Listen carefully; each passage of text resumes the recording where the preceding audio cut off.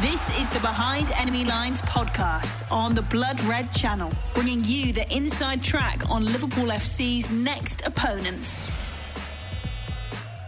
Hello and welcome to the latest Behind Enemy Lines podcast on the Blood Red channel. I'm your host, Matt Addison, alongside me, Alistair Gold from Football.London, here to look ahead to what should be a brilliant game of football at Anfield against Tottenham, or a typical Jose Mourinho goalless draw.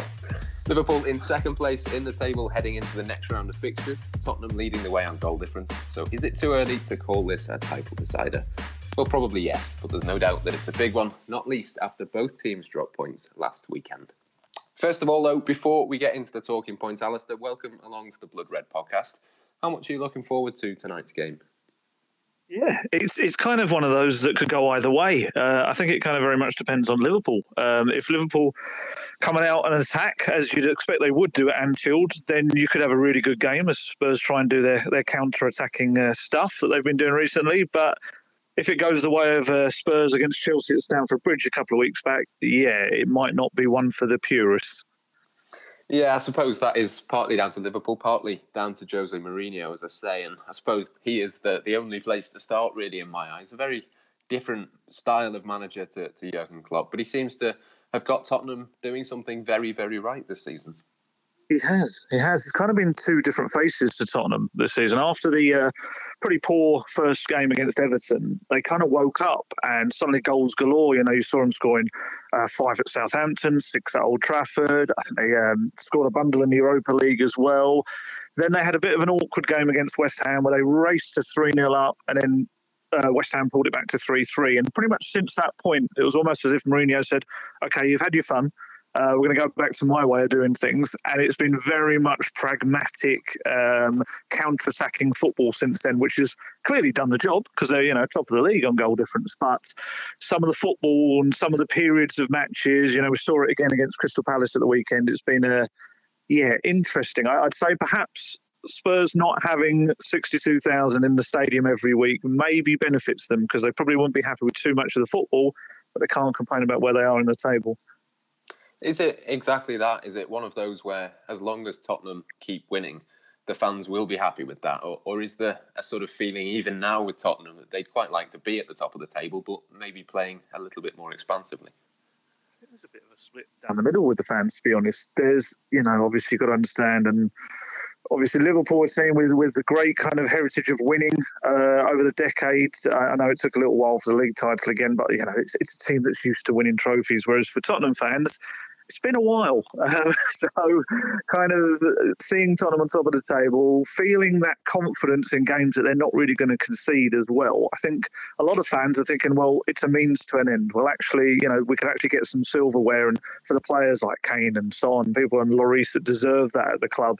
But of course, there are some, the traditionalists that have kind of been brought up on a way of Tottenham football, which is very attractive on the eye, perhaps not resulting in much, but very different to some of the football they've seen this season.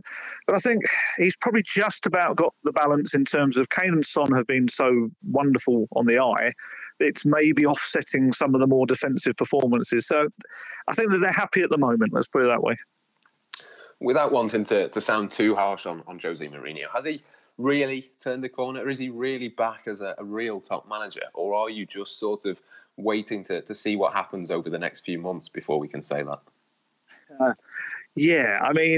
There were points last season we could kind of see the old Jose Mourinho creeping in at times, especially when Spurs had all the injuries. You could see a slightly sullen nature to the way he was, but yeah, he's absolutely kind of flying at the moment. He's very much a happy Jose. Players are feeling that as well. And he's kind of doing the business. And I think you look at what's happening at Manchester United at the moment, I think people will probably revise slightly their opinions on Mourinho's tenure at United, second and a few trophies as well. I think maybe the idea that he's past it, I know some call him a dinosaur, things like that. The guy's top of the table. He's got the team absolutely playing the way he wants them to, got a lot of respect from the players. Turned a lot of fans, I would say, who maybe weren't too delighted at having the former Chelsea manager in charge. I think he's doing fine. But like you say, it's a long road ahead. How do you think Spurs will play this one then? Do you think it's going to very much be a case of hitting Liverpool on the counter if they can, particularly because, of course, it's away at Anfield? Yeah, I think it has to be very much the Tottenham blueprint against, top six sides has been set this season.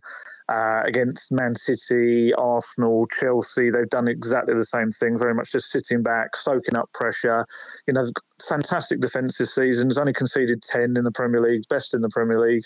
And then they'll hit you on the break because, you know what Son and Kane can do, and on Dembele can suddenly turn the midfield with a bit of a dribble. It will be done in that way. Like I said earlier, it'll just be interesting to see how Liverpool come at it. I can't imagine Liverpool will go the way of Chelsea. Chelsea very much didn't push on too much, didn't take too many risks, kept their fullbacks back in their half for a lot of the game, and that resulted in a very, very dull stalemate. Whereas City and Arsenal just couldn't help themselves. It's not in their nature to kind of sit back, and that kind of fed into Tottenham's hand, and both games obviously 2-0 to Tottenham. And it'd be really interesting to see kind of what Klopp comes up with to counter what has been a very effective tactic kind of plan, where especially you get the wingers even the wingers for Tottenham are almost like second fullbacks. It's a very strange kind of version of football, but it does the trick. Yeah, you mentioned Harry Kane there as well. I think it's 19 goal contributions now in his last 12 matches.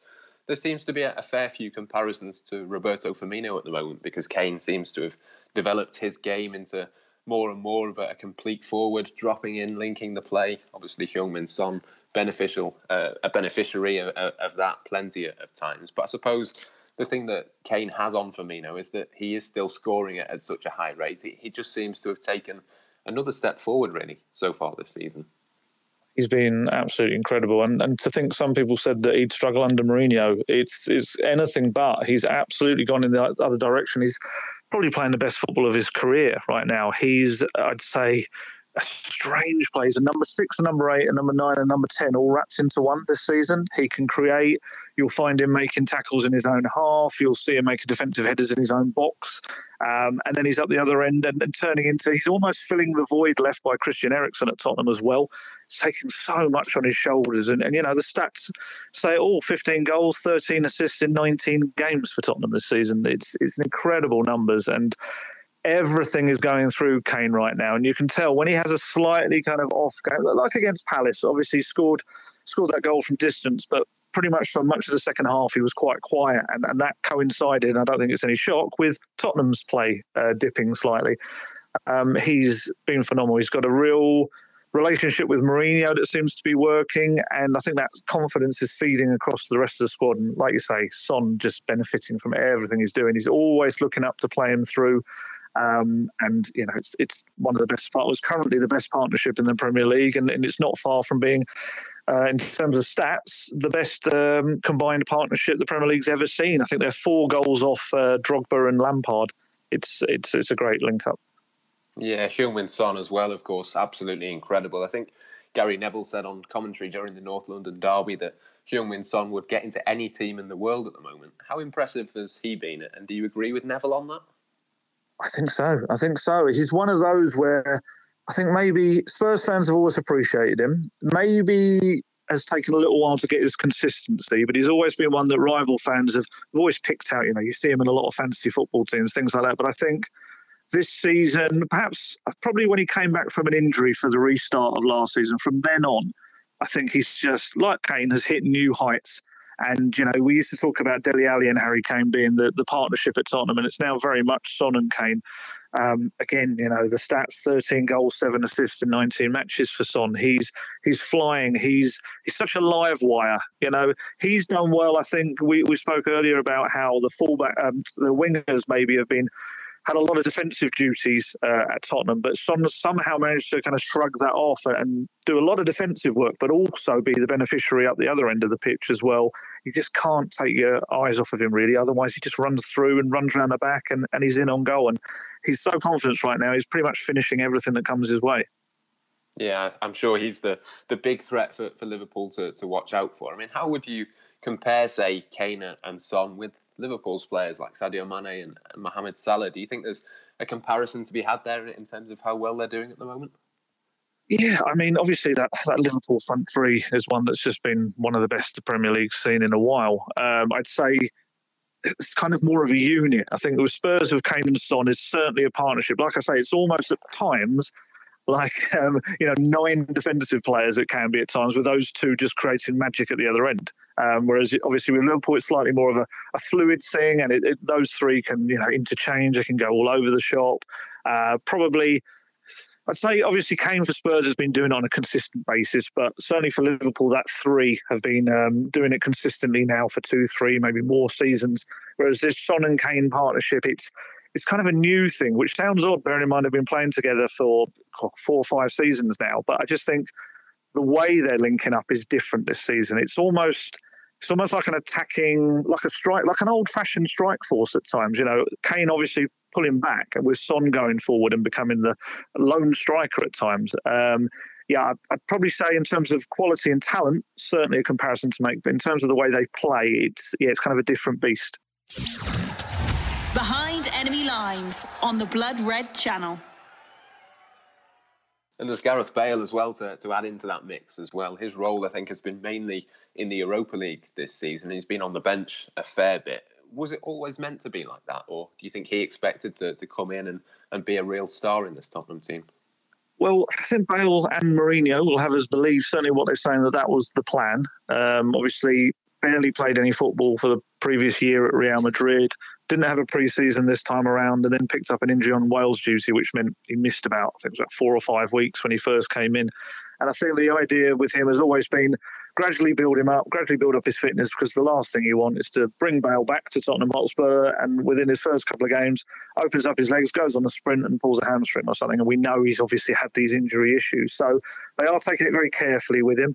We touched on Mane, Firmino and Salah and the comparisons. And I think a lot of Spurs fans hoped that with Bale, Kane and Son, that was going to be their attacking kind of trident up front. It's been a bit of a slower process. He missed the game against Palace at the weekend because he was ill. He had the flu.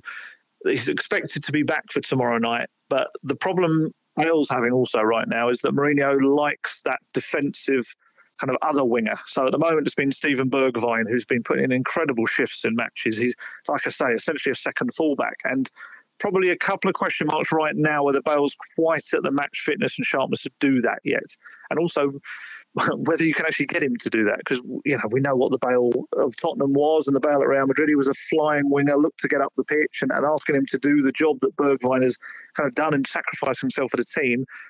I'm not sure Bale's at that fitness yet or mental state, I'd say, to do it right now. But there's a lot of Spurs fans would love to see those two attacking trios going up against each other tonight. Yeah, absolutely. Certainly a great deal of talent there as well. And another former Real Madrid player, Sergio Reguilon, at left back as well. He was one that I believe was on Liverpool's shortlist during the summer. They obviously ended up signing Kostas Tsimikas, and it does seem like Reguilon has become an incredible player, one who's far too good really to be a backup to Andy Robertson. How well has he settled in at Tottenham, and how much of a threat do you think he could pose for Liverpool? Absolutely superb. From what I understood with Tottenham at the summer, they weren't looking to buy a left back, but they'd always kept an eye on Reguilon. And when it became clear that he was going to be available for a decent price, albeit with this kind of pesky buyback clause in future summers, they just didn't hesitate. They went in for him, and they've been proved exactly right. He's just taken to the Premier League like a duck to water. He's flying fullback, but also, probably most impressively for a lot of people, he's very, very good in defence. He's only 23 years old, but he's very capable of dealing with the physicality and the pace of the Premier League.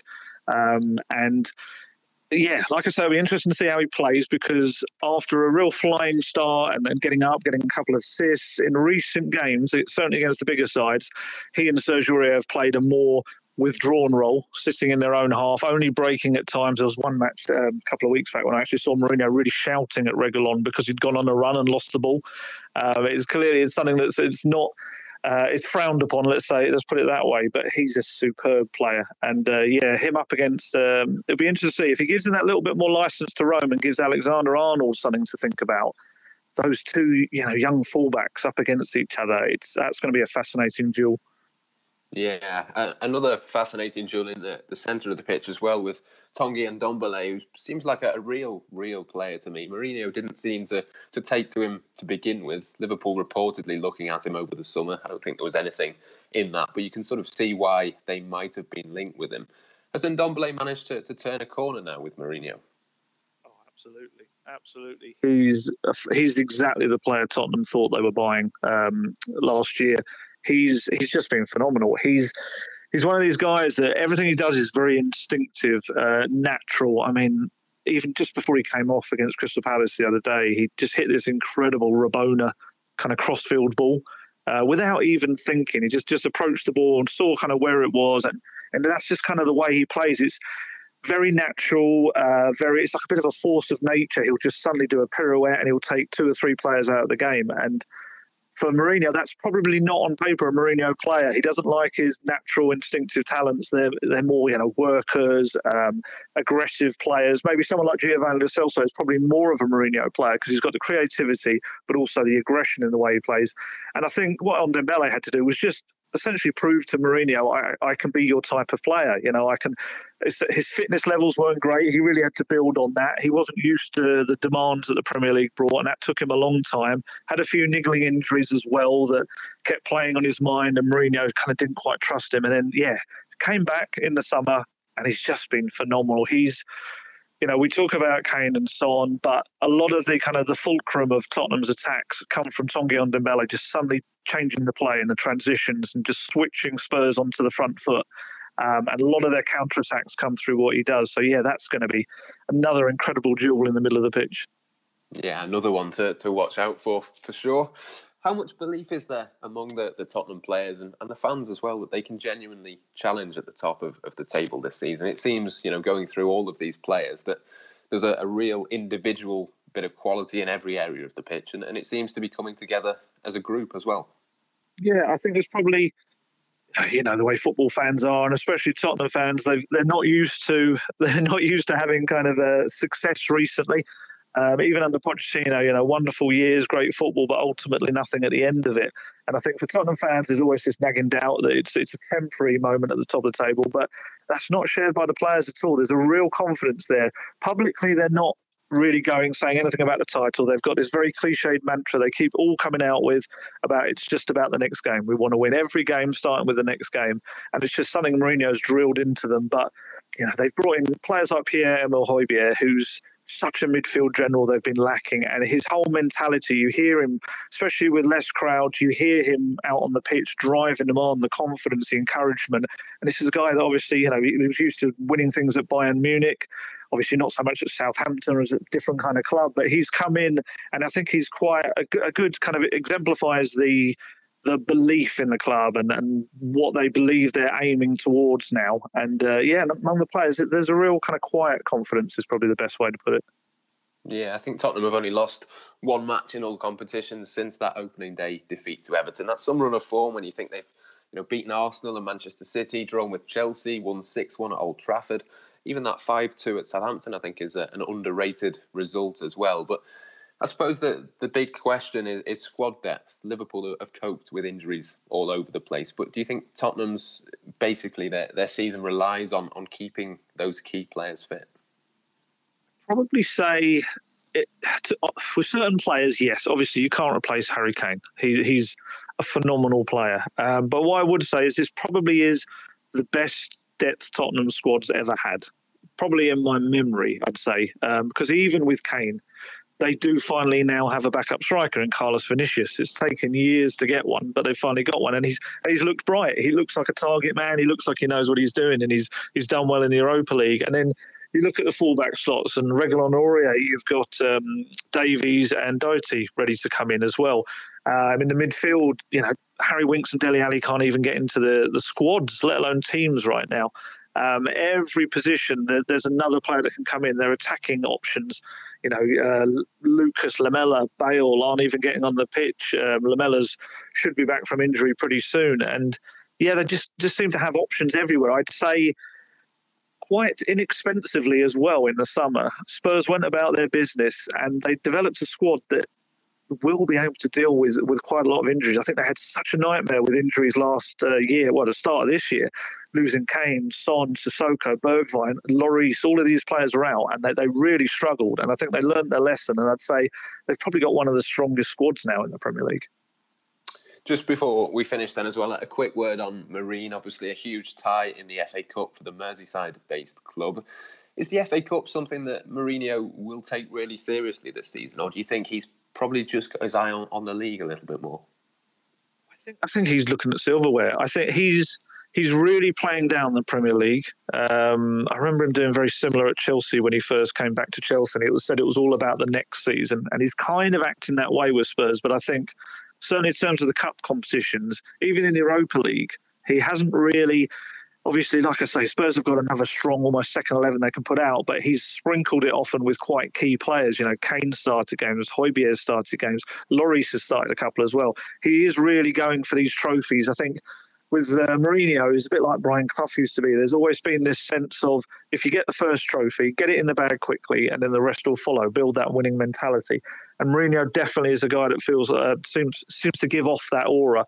And the Marine Cup tie, you know, it's magical. It really is. My background before I started covering Tottenham was covering non-league, and I covered some clubs that are at the same kind of level in the football pyramid, the non-league pyramid, as Marine are. And just knowing, I've spoken to a couple of people at Marine already, and the buzz that there's within that club, it's incredible. And Mourinho's already said he will respect it. He will take players that those fans and people watching on TV will want to see take on Marine. So it will be properly a magical night in the FA Cup. Yeah, absolutely. Certainly one to look forward to there. But for now, though, Mourinho and Tottenham only focused on one thing, and that is the game against Jurgen Klopp's Liverpool tonight. Certainly some fascinating battles to look forward to at Anfield. Thank you very much to Alistair for joining me. The final question I'll just throw you away quickly is to ask for a score prediction. I'm going to go for a 2-1 Liverpool win. I think a scoreline I've gone for quite a lot recently, but I do think it's going to be very, very close. What are you going to go for? I agree, it's going to be close. I'm going to go for a 1-1. Well, we'll see what happens. And of course, you can follow it all across the Liverpool Echo and Blood Red, including the debrief at the final whistle and then the post-game podcast with all our regular contributors shortly after that. For now, though, thank you for listening. Enjoy the rest of the build-up to the game. And from myself and from Alistair Gold, it's goodbye for now.